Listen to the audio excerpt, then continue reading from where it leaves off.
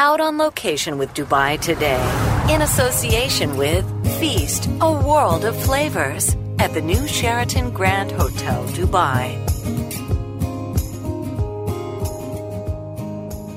It's lovely to be back at the Sheraton Grand, sitting in the lobby having tea with a good friend, actually. Today, my guest, Carlo Tedeschi. He's a writer, publicist. He's a brand and creative consultant in areas like fragrance, fashion, food, art, design and jewellery. And he's the editorialist on social media. And sometimes you hear his voice on Dubai Eye. Good morning to you, Carlo. Good morning to you, Suzanne. Good to be here. I didn't realise this little gem was here. Well, it's fantastic to kind of hook up with you as well. And as I ask each of my guests on location the same set of questions to get a little insight into your world, your creative world. So let's start with what gets Carlo out of bed in the morning. I have to say, your production assistant, Linda, had written to me saying, don't prepare anything, try doing it off the cuff. So I've prepared very little, and what gets me out of bed in the morning, I think, is irresponsibility. I find myself in my kind of 50th year of life, and a little bit beyond, but I won't be too honest about the age thing. And, irresponsibility gets me out of bed in the morning. I need, like most other people, to get up, get out and go and earn some money. And like most people, I'd actually love to be in bed a little bit longer, but you've got to get up, you've got to get out, you've got to earn some cash. So I find it very, very distressing that I do have to leave my bed at 7:15 most mornings, and off I go to earn money. I'm lucky though, because I've got a batch of clients that I absolutely enjoy working with, and that really kind of, helps the day. But the absolute sublimation of Friday mornings, I set the alarm for 7:15, it rings, I switch it off and I go back to sleep, and that is my kind of secret naughtiness on a Friday morning. I love it. Well, it's fantastic, isn't it? And again, I think, many people relate to this. It's like, I don't need to be anywhere, I don't need to be there for anybody, this is my time, and it's important that you find that time in your busy week.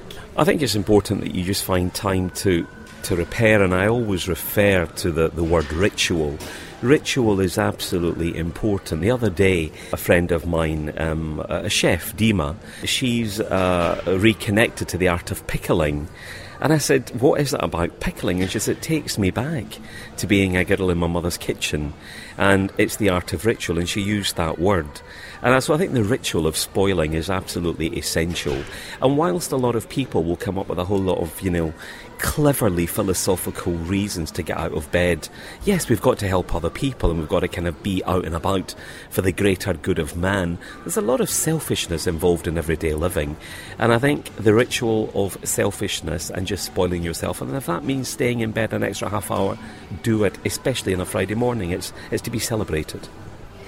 So what do you like most about your life, Carlo? This sounds a bit silly, I think, but in a world that's kind of almost created by real people with real lives and real habits, and by that I'm talking about reality TV, the world has become too real for me.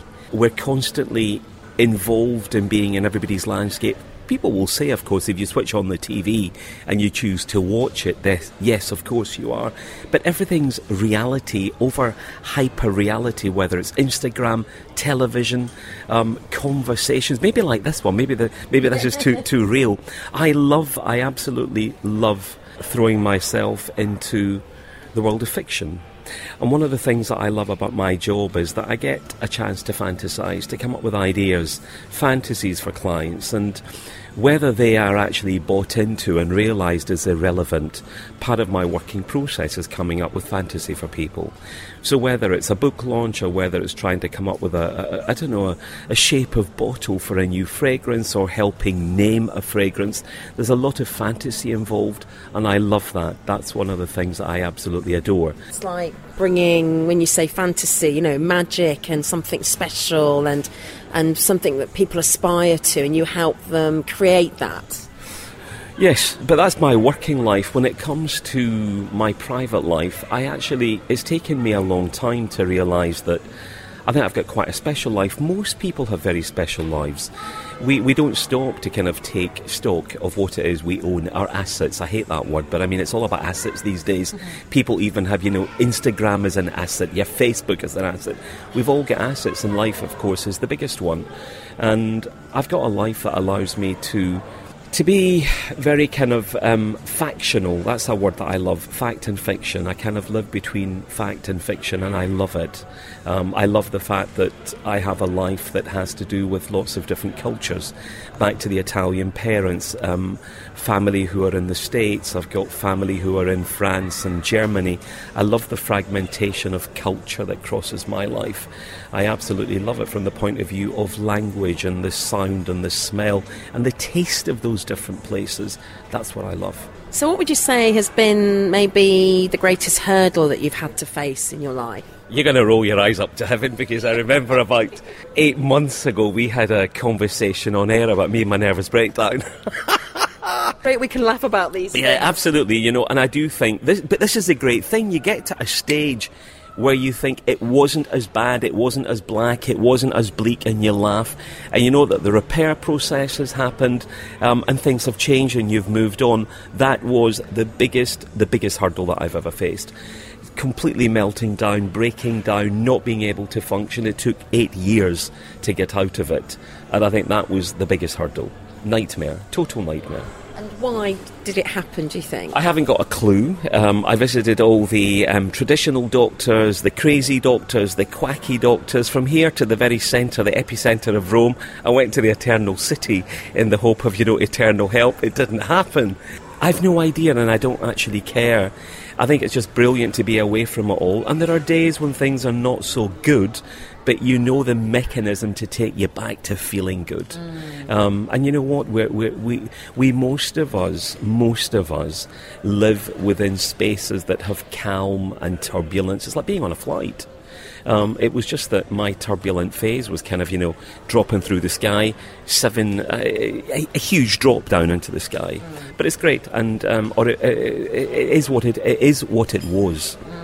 And it just goes to show it can happen to anybody, I can't believe the amount of friends I have, the amount of colleagues I have, people I meet who have what I would refer to as kind of strange behaviours. And by that I mean a sense of nervousness, kind of the open-eyed look, which has got nothing to do with social nervousness. I see it as definitely a sense of extreme stress. You recognise that in other people. It's like a hairdresser would recognise a bad haircut or somebody that needs a haircut. When you've gone through something, you recognise signs of it in other people. So I feel I'd like to kind of reach out, as the Americans say, and kind of offer help, which would actually be a great reason to get out of bed in the morning, maybe more than, the fantasy land that I throw myself into. But again, I'm not qualified, so therefore, any advice you offer is impartial and is of a kind of, is life coach or health coach the right word, in its most basic format. Well, you mentioned stress there, so how do you de-stress? There is a brilliant Italian phrase I'm sure most listeners would know if they've seen the film Eat, Pray, Love. Il dolce far niente, which means the sublime pleasure of doing nothing. But of course, that sublime pleasure of doing nothing is filled with something, whether it's listening to fabulous music, whether it is reading a book, whether it's walking. It's enjoying what the gurus and the flakies and whatever you want to call these kind of new age people refer to as living in the moment. It's about picking up yourself, walking through, reading through, listening to the moment, and absolutely enjoying the sublime beauty of it. And that's it. That's how I de-stress. What's your definition of health, wealth and happiness? I actually don't have one. I think I'm not qualified. I haven't lived enough. It's almost like, I feel like Simon Cowell, somebody of 12 comes out and sings a huge love song and he hits the cross saying, you can't possibly be singing this, you haven't lived long enough. And whilst I've had quite a long, mainly healthy, happy life, I don't know what the answer to that is. But today, sitting here chatting to you and thinking back 10 years back when I was not well, the sum of most things is good. I've got just enough money to keep me going. I've got enough health to get me out of my bed in the morning and to be running through a day as fast as you can when you're 125 kilograms, seriously overweight. So it's like the curate's egg. Everything is good in parts, but there's other little bits of it that are not too good. But the sum of it, the biggest sum of it, is good. So that for me is how I define it to myself. What about your parents? How have they influenced your life, good or bad? Do you know what? If you'd asked me that question 25 years ago, I would have wanted to not speak to either of them for a very long time. As an older man, I think one of the things that was hugely influential, courtesy of my parents, was the idea that you always had to be kind to people. Kindness was a big thing in our household, and I think because a lot of times my father being a man that owned Greasy Spoon cafes, there was a lot of unkindness, a lot of strangeness towards a little Italian man that cooked strange foods. And we came from Glasgow, where the kind of Catholic-Protestant divide was huge. And I think that had a huge effect on my parents, so to them kindness was a big thing. And I think I've grown up with this idea that kindness is important. My mother was also, she still is somebody that actually makes a simple task of even dusting the house magical, because she'd always said by kind of picking up objects and dusting them and looking at them and putting them back in their place, they develop a life and a resonance that other people will remember. And I think that's absolutely true. I go home now and I think, if the house had to be dismantled for whatever reason, I want that, because Mum used to dust it every morning and that was her favourite thing.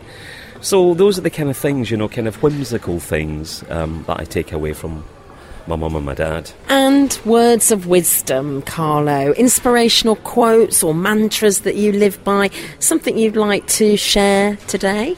I would say it doesn't matter how old you are, never give up on staying young. And by that I don't mean the Botox and the Restylane and the fillers, but holding on to the idea that you can always be a kid. I think it's absolutely essential. I think it's the most important thing, to make sure that your heart, your soul is as young and as happy as it can be. Don't let age or the idea of age affect you. And it's absolutely been proven that if you don't attach the idea of age to your head, to your brain, and to your way of thinking, you actually live healthier, apparently, and for longer. So here's to a very long life. Well, on that note, do you want to come out to play? Is it skipping ropes and what else did we used to play as kids in the yard? Hopscotch. Hopscotch, that was it. Hopscotch and skipping ropes. And you know what I saw the other day that absolutely it was the most wonderful thing to see. There's a beautiful little company here called Moulin Roti, French toy company, and they sell little bags of marbles. And I didn't think that marbles existed anymore. And for the girls, they had a little box that allows you to draw your hopscotch squares. Oh. Very, very cool that those games and the idea of them are still around and alive. What are we doing? What are we playing? I think we'll play hide and seek. All right. It's been a pleasure talking to Carlo, as always, and we posted up on our website links to Carlo on social media for you to find out more about what he does and the company he works with, and to connect with him as well. So the editorialist, we will catch up with him again very soon.